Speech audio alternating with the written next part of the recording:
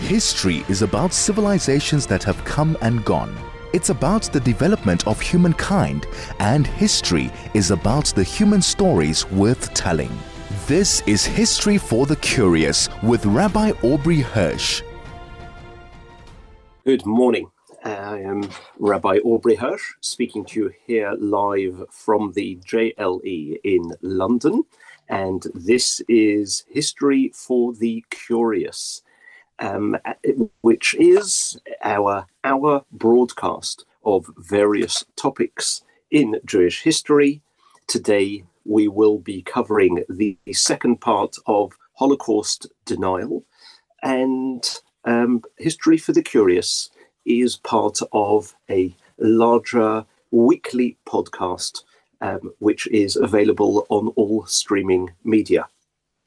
Now, last week, we started the topic of Holocaust denial, and we discussed how there are actually some questions which might leave us feeling uncomfortable. Although it is assumed, and we will see this week why it is more than assumed, but actually correct, to understand that there is enough evidence for Holocaust, the Holocaust to be proven beyond any question. And that is why, in fact, in the Deborah Lipstadt trial with David Irving, the judges ruled unanimously in favor of Deborah Lipstadt, but it's necessary to understand that there are some questions which are brought up which need a little bit of sophistication in order to answer. As I say, we have got enough evidence. The truth is quite clearly, overwhelmingly on our side. There is no question about the events of World War II. It is possibly the most written about narrative in all of world history.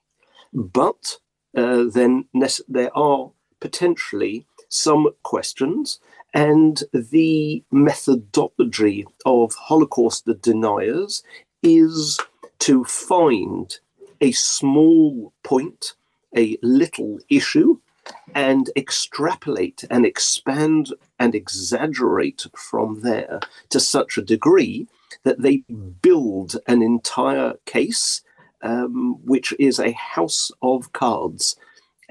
We need to be able to pinpoint the area that they have extrapolated. We need to be aware of how the expansion of the question is simply invalid in terms of historical data and in terms of the way that history is created and collected, but being aware of the questions that exist.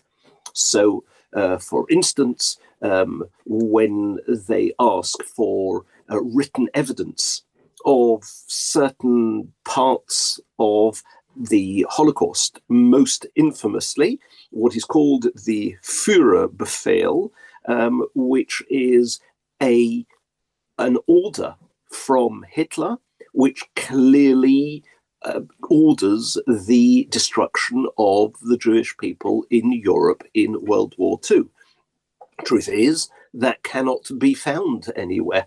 And that obviously creates an issue in its own right, which we will address after the ad break.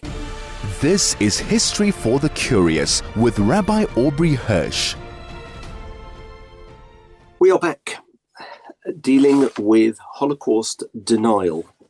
Now, what's interesting is that David Irving chose to sue Deborah Lipstadt for libel in the courts of the UK rather than of the USA, even though she obviously writes and teaches in America. But that is because what you have to prove in a libel case in the two countries is very different. In the UK, the onus of proof is on the defendant. So Deborah Lipstadt had a harder time of things.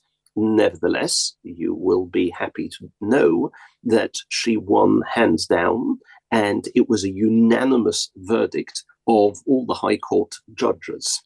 What does need to be known is that she did not call any Holocaust survivors to the stand during the trial, which strikes as somewhat bizarre, very bizarre perhaps. Surely they were on hand, they are relating first-hand testimony, and therefore they should be the most obvious candidates. But the truth is that they are not trained to be dispassionate.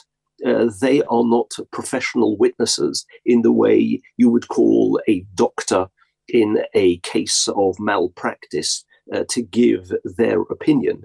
We are talking about here people who suffered unbelievable tragedies, and therefore in details it's possible that part of their testimony will be incorrect, while the greater whole is still true.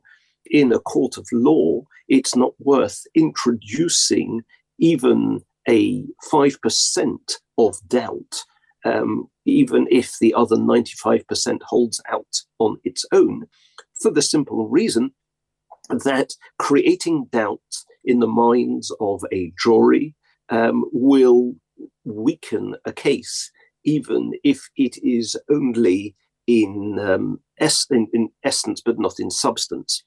And therefore, she took the decision, which was quite unpopular in certain circles, but ultimately she was vindicated, that the people who need to be called to the stand are people who can discuss this from a professional point of view, even if they weren't present.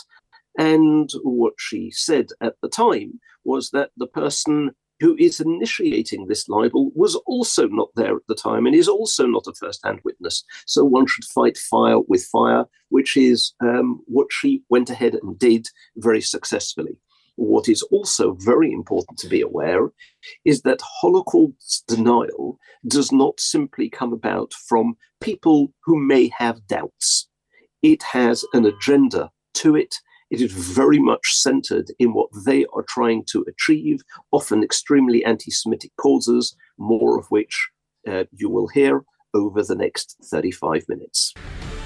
This is History for the Curious with Rabbi Aubrey Hersh. And welcome back, Rabbi Hersh. We are still in the middle of our 5-part Holocaust series.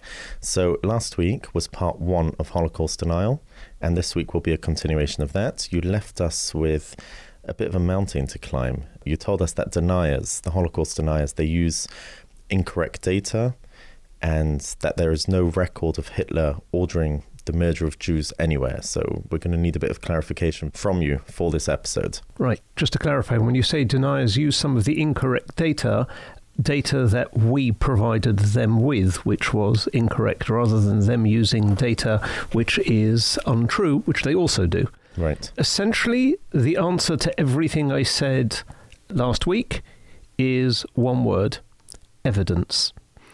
In other words, I said that the Holocaust is possibly the most documented event in history. By documented, I don't just mean books. Modern history is not based on books alone. In fact, no one strand of evidence is ever responsible for historians deciding what happened. They need converging lines of evidence. They put it all together and they build a picture. So they're going to look for documents, letters, blueprints, plans. They need to find eyewitnesses, not just survivors, bystanders, instigators. They're going to look at the physical evidence that was still in situ post-war, buildings, bone fragments, photos. They're going to check railway records of transports. They're going to go through what was said in post-war trials, the famous ones at Nuremberg and the trials of individuals, which means If, for instance, a dozen people come forward and they testify that a particular event happened, but there's no corroborating evidence, there are no orders found, there's no location for the crime, there's no background, their testimony is going to be dismissed. But if we find 6 converging lines of evidence that, for instance, prove that Auschwitz was a concentration camp where the Jews were murdered, then the fact that a particular survivor can't remember if they were sent to the left or to the right is irrelevant to building the picture of what Auschwitz was. And presumably deniers will never provide converging lines of evidence. Ever. Because they're trying to prove a lie, and it's impossible. So the best they can do is look for a question here, detail there, but no composite picture. They can't. And that's why under pressure in court, their ideas and theories will always be exposed. Right, but you still don't have any direct order from Hitler. How do you deal with that? Let's deal with what is called the Führerbefehl. Where is the order that Hitler gave? Answer, I don't need it. It wouldn't add to the picture or evidence at all. Let me build the case for you. There are a number of steps. We have to prove a few things before we get to the murder of 6 million Jews. First, we have to prove that Hitler hated the Jews. I don't mean, he thought that they smell or have long noses or were thieves. I mean that in public office, after he became the leader of the country, not just while trying to get elected, he made it clear that all Jews in Europe should be wiped out. At what stage did he write his book, Mein Kampf? Mein Kampf in the 20s. Oh, that was long before. Long before. So statements like, only when the rivers of Europe run red with the blood of the Jews will Germany rise from the ashes, or this parasite on the nations, or what he said in 1939, if the international Jewish financiers succeed in plunging nations once more into a world war, then the result will be the annihilation of the Jewish race in Europe. And he keeps this up until the bitter end. His very last message to the German people just before he committed suicide in 1945 was, above all, I oblige the national leadership and its followers to subject the poisoner of all nations, international Jewry, to merciless resistance. Wow, and that's hatred, Bonian theory, no? Right. So that was step one. Then we need to establish that this spoken and written hatred was put into practice. Was there actual crime carried out against the Jews as an entity by the German country as a whole? So, Jews are ejected from all schools and universities. Bank accounts are frozen. They're stripped of citizenship. No longer protected by the law of the land. Forbidden to sit on park benches. So yes. Then, does this hatred turn to actual violence? The answer is Kristallnacht. 30,000 Jews arrested across the country in one night. So it's a government-sponsored pogrom, not like the pogroms in Russia. It's the first time in history. 1,200 shuls destroyed across 2 countries, virtually every shul in Germany and Austria, millions of pounds of damage. And bear in mind that all of this isn't hearsay. The international press was still in Germany when these things happened. Why didn't they do anything? It was such a huge story. Why didn't they? Yeah, that's a very good question. But for another time, but it's a very good question. Okay, so having now established that he hated the Jews, he initiated segregation, followed by countrywide violence, including murder against the Jews, we now move to the war itself, where we have proof from the Nazis themselves of what they did. I'll share a few of these. In 1946, in Berlin, they find 193 signed reports from high-ranking SS members in Eastern Europe detailing over 1 million Jewish murders. These documents are in fact so revealing that 22 SS officers named in the documents are subsequently put on trial in Nuremberg. This is not the main one there. And 14 of them were sentenced to death. You have the Wannsee Protocols, documents drawn up in Berlin, 20th January 1942, where Heydrich Eichmann and 13 other high-ranking officials identify in writing the 11 million Jews of Europe by country, including England. It's a policy document to annihilate the Jews of Europe, and you can visit Wannsee nowadays, you can see them. Then there is the Himmler speech in Posen in October 1943, which is available on the internet in German. Himmler is speaking. He stops the tape recorder at one point to make sure it's working. And then, knowing he is being recorded, he speaks for 3 hours, and he says, and I quote, "We can now openly talk about this amongst ourselves, and yet never discuss this publicly. I am referring to the extermination of the Jewish people.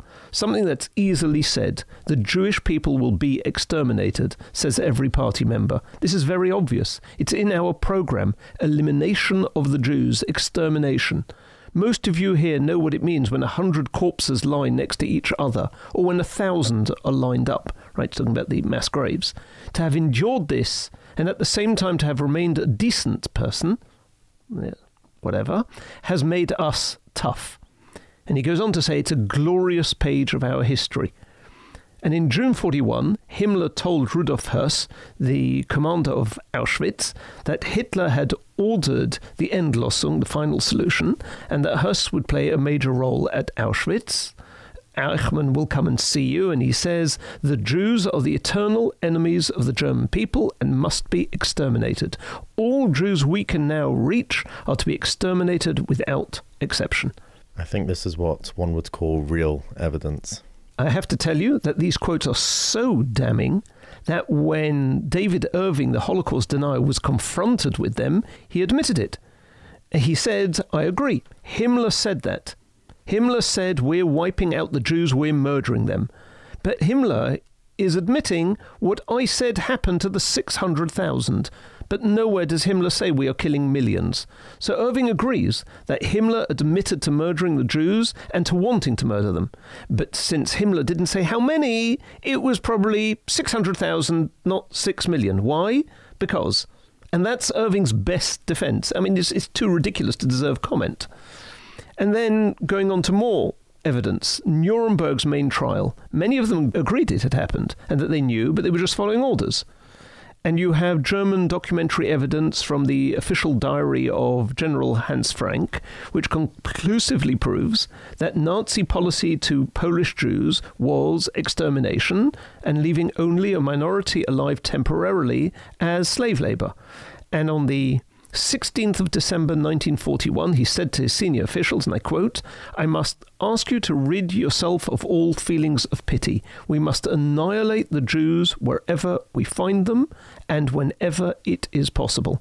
Now, he is in charge of central Poland, including the 500,000 Jews in the Warsaw Ghetto. And all of that, by the way, is just a sample, and that's from Germany. There is articles in the Free World based often on Polish resistance movements who forwarded information. The Daily Telegraph, as early as June 1942, had on its front page, "Germans murder 700,000 Jews," and it mentions gas chambers. Now, this is June 1942. That's basically before Auschwitz, before Treblinka. So this is your Führerbefehl.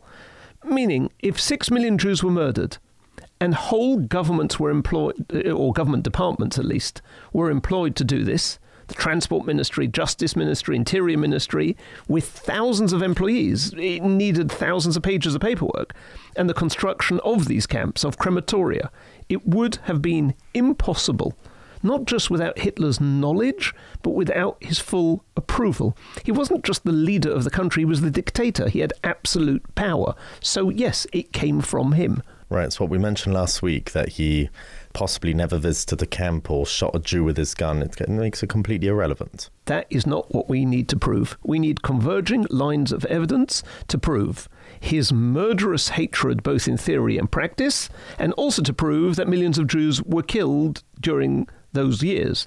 And at that point, 2 and 2 always equals 4. And deniers would need to demolish all that evidence to prove their case. And that's why not one Holocaust denial case in court ever won. You can't get converging evidence if you are a liar.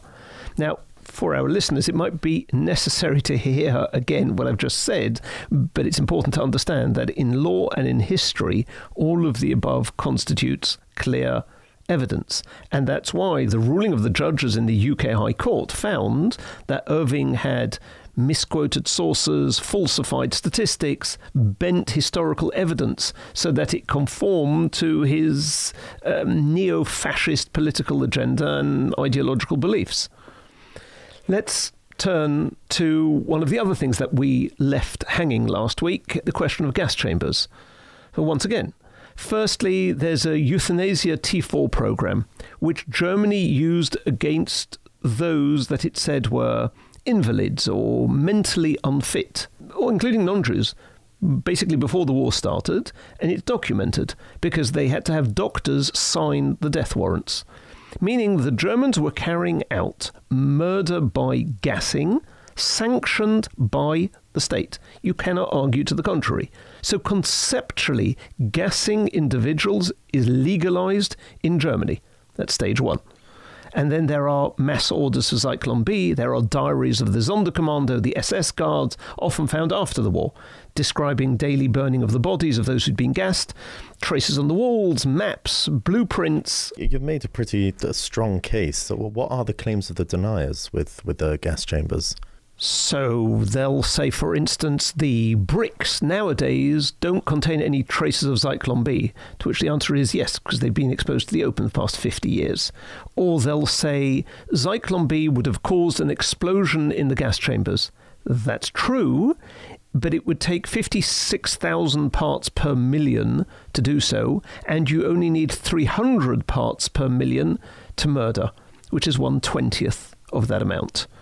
Then, infamously, they say that Auschwitz I gas chamber is too small, and it's got no holes for the gas. Irving came up with the headline, "No holes, no Holocaust." But that's because Auschwitz I was converted in 1944 into an air raid shelter. As soon as they had the larger and more advanced gas chambers in Birkenau, in Auschwitz-Birkenau, and in Birkenau, the aerial photography clearly shows 4 holes for the gas chambers, the crematoria. What about Treblinka, which has absolutely no remains? Same story. You need to establish overall Nazi policy in Poland from ghettos to deportation, for which there is a paper trail testimony. Then we move to 41, when there is evidence for mass murder in Eastern Europe, meaning that Nazi policy after the invasion of Russia in June 41 turns to active annihilation as a policy. So now we move to July 42 and the establishment of Treblinka, and there are orders in Warsaw for the gathering of the Jews to the Umschlagplatz every day. The Polish resistance movement kept the records of trains running from Warsaw to Treblinka, how many trains, how many wagons per train. Interestingly, they use lack of evidence. Hundreds of thousands were transported to Treblinka and no food, ever. There were farmers who were farming their land within 200 meters of Treblinka, who saw and heard. You can see them interviewed in the 1970s by Claude Lanzmann. He has a 9-hour-long film called Shoah, right, one of the first on the topic. And of course, there were 50 survivors, and there are written records of people who didn't survive. You also have the Stroop report, which was used in the Nuremberg trials, when he telegrammed Berlin to say that basically the 500,000 Jews in Warsaw have been dealt with. And there is physical evidence of bones and ash, not of the numbers that we're talking, but you can see it was an execution site even nowadays. Converging lines of proof. Right. And therefore, in 1980, when Holocaust deniers issued a $50,000 reward in the press to anyone who could prove that people had been killed in gas chambers, knowing as they did that no one had gone in, was gassed and saw others die and came out, they were forced in court to pay out not just the $50,000, but an extra $40,000 in emotional trauma based on multiple strands of evidence. I don't need to hear from somebody who was gassed. I need proof it was built, proof Zyklon B was delivered, proof Jews were brought there in enormous numbers, eyewitnesses about burning of the bodies, need to find plans or testimony from engineers, and at that stage the evidence is complete. Okay, but in our audience, not many people have that level of knowledge that you just described. So what? Just the very fact that they now know that evidence exists is important, and that they understand how history is constructed, so you don't get worried or thrown off by an insignificant question. On a practical level, we will still get to the first line of response. You mentioned that mistakes were made about the numbers until recently. So I just want to go on that until recently. How has new evidence came to light? How did it come to light recently? Okay, so the death camps were closed by the end of 1943. So you have an 18-month gap before the war ends, and so there's less evidence around after that amount of time, as well as the Nazis created the 1005 Commando, where Jews had to dig up and burn all of the bodies, so the available evidence is diminished. But 30 years ago, a very big change takes place internationally, the internet. Since the Holocaust is such a vast area, I can now have, 6 documents open simultaneously and photos and maps, which I could never do before. But it's not just that. It also means I can access not just my library, but through digitization anywhere in the world. And that crucially includes Behind the Iron Curtain by 1991, which until then was off limits. And there's a lot of information and evidence in the East. And now I can even translate these documents online from any language. So that makes an enormous difference to the research being rigorous and cross-examined.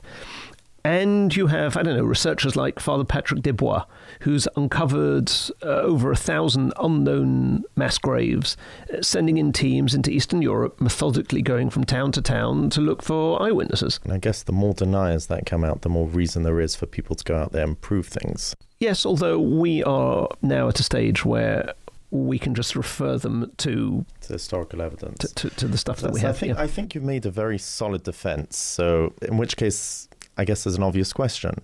Why are people denying it? Is this just raw anti-Semitism? In a way, the answer to that is yes, but there are various groups involved. Perhaps by way of introduction, we'll talk about the Protocols of the Elders of Zion, which is a known, proven forgery written by the Russian secret police in the last part of the 19th century to target the Jews. In other words, there's an agenda from the Tsar and his police. That's the end of the 19th century. Why have the protocols been reprinted in almost every known language in the late 20th century? For whom? Who needs them? Why do they continue to be a bestseller in the 21st century, even in countries that have no Jews? And the answer is because Jews are news. Their frequency in the news is totally disproportionate to their numbers, and their influence is far out of the bounds of what one would expect it to be. I mean, most people assume as a result that there must be 50 million Jews in America.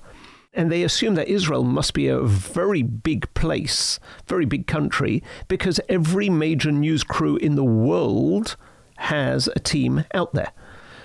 Jews themselves don't appreciate often how newsworthy we are.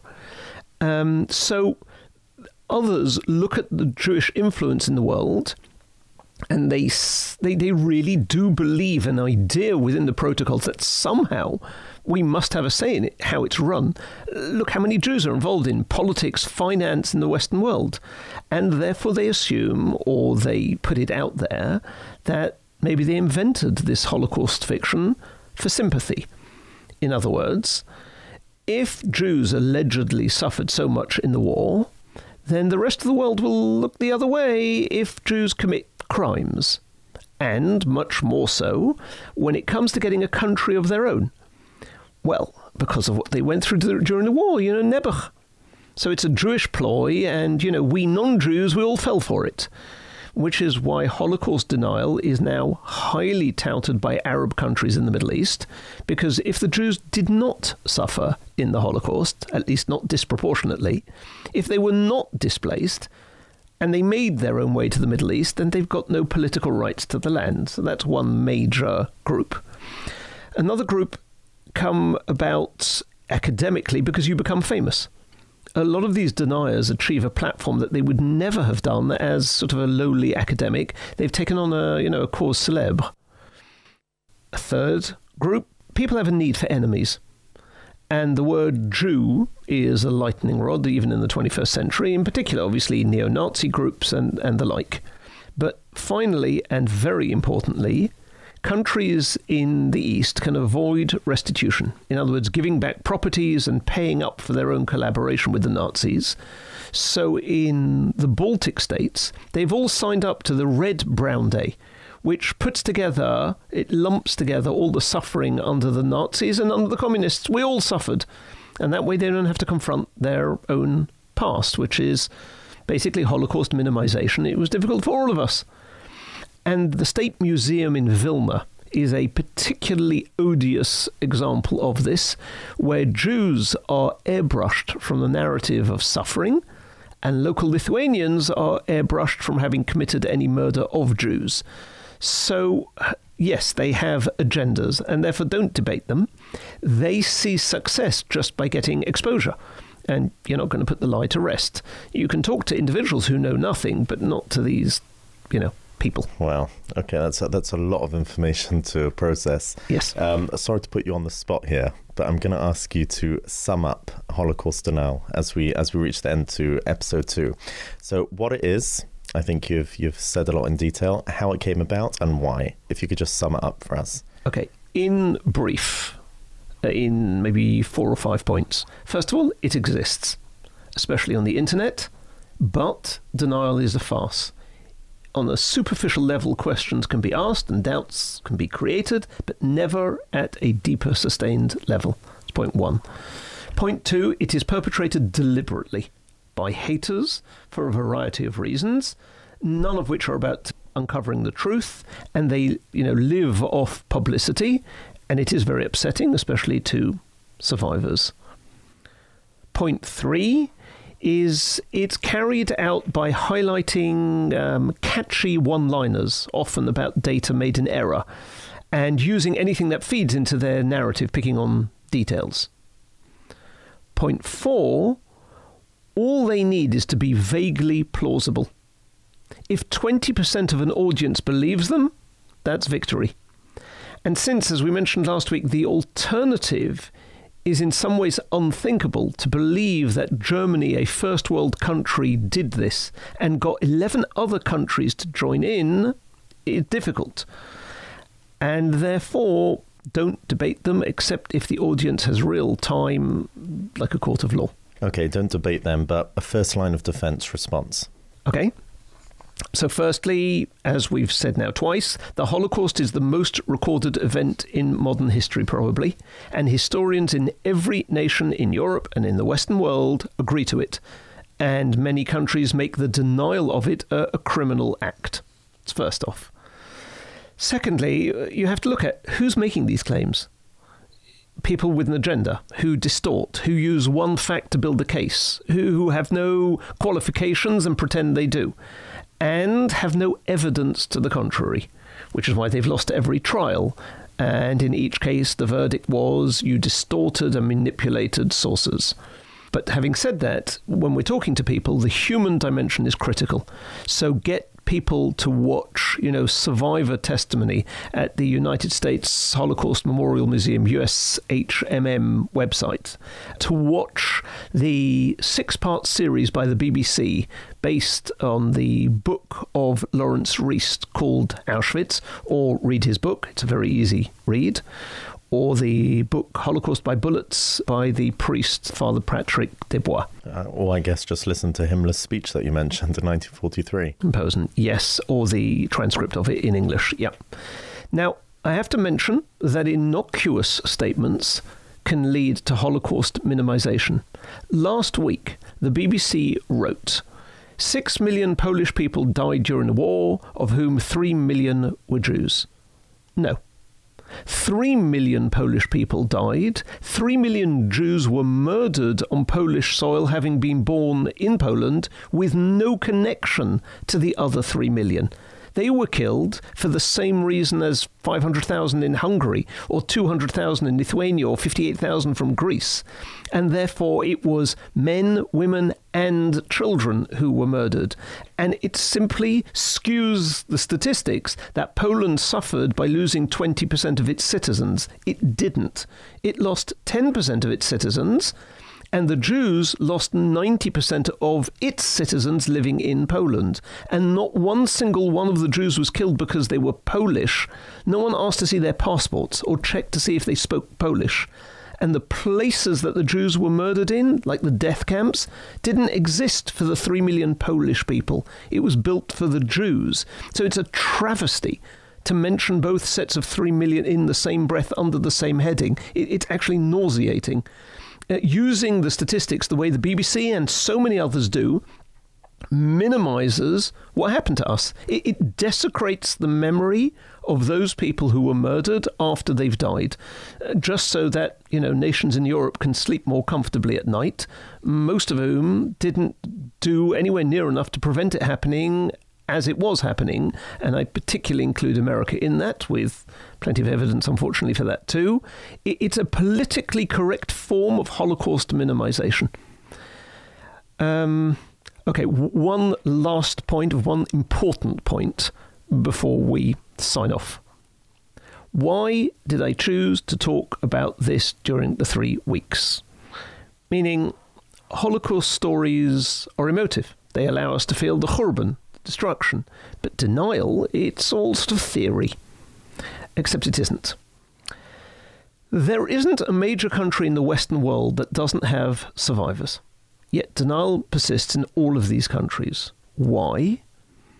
So, at a deeper level, there's a posuk in Malachim.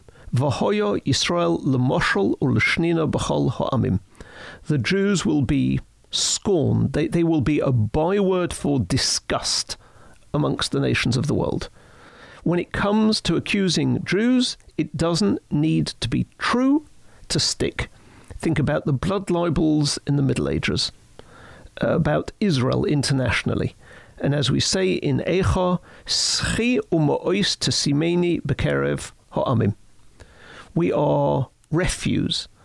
What it means to be in exile, in Golus, we can see from the assembly of all the nations in the world, the United Nations, where Israel is a pariah state to such a degree that it is pathetically hypocritical.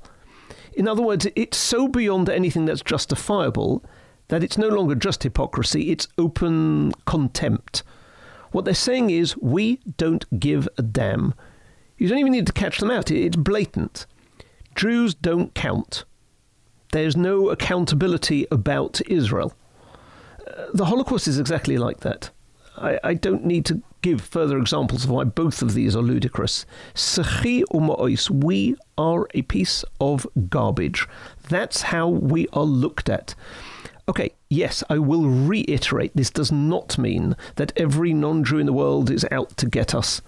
But it does mean that there is a status accorded to the Jews of the world which is so irredeemable that even if millions of us are butchered, there will be websites devoted to saying that it didn't happen.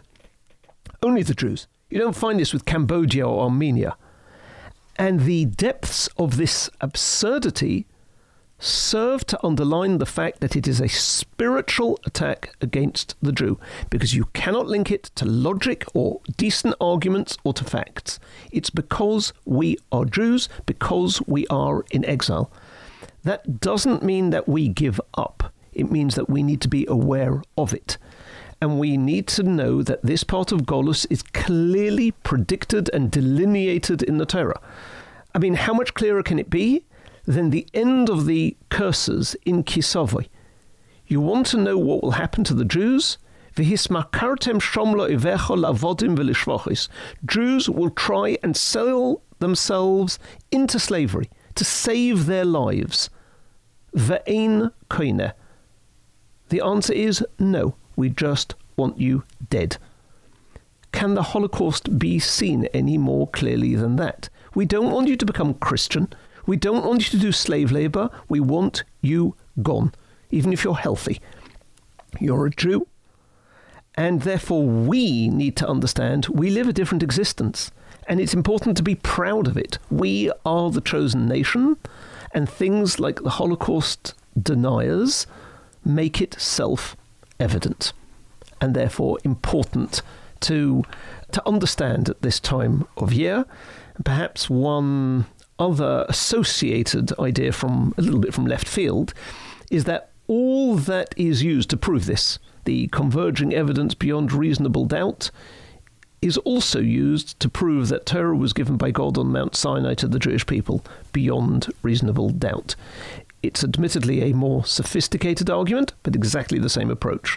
I have a 90-minute talk on this, which combines history and archaeology and logic to build the case. It's along exactly the same lines, and it comes to the same conclusion. So if you're into disproving Holocaust deniers, you should be into accepting or understanding that Torah was given on Mount Sinai.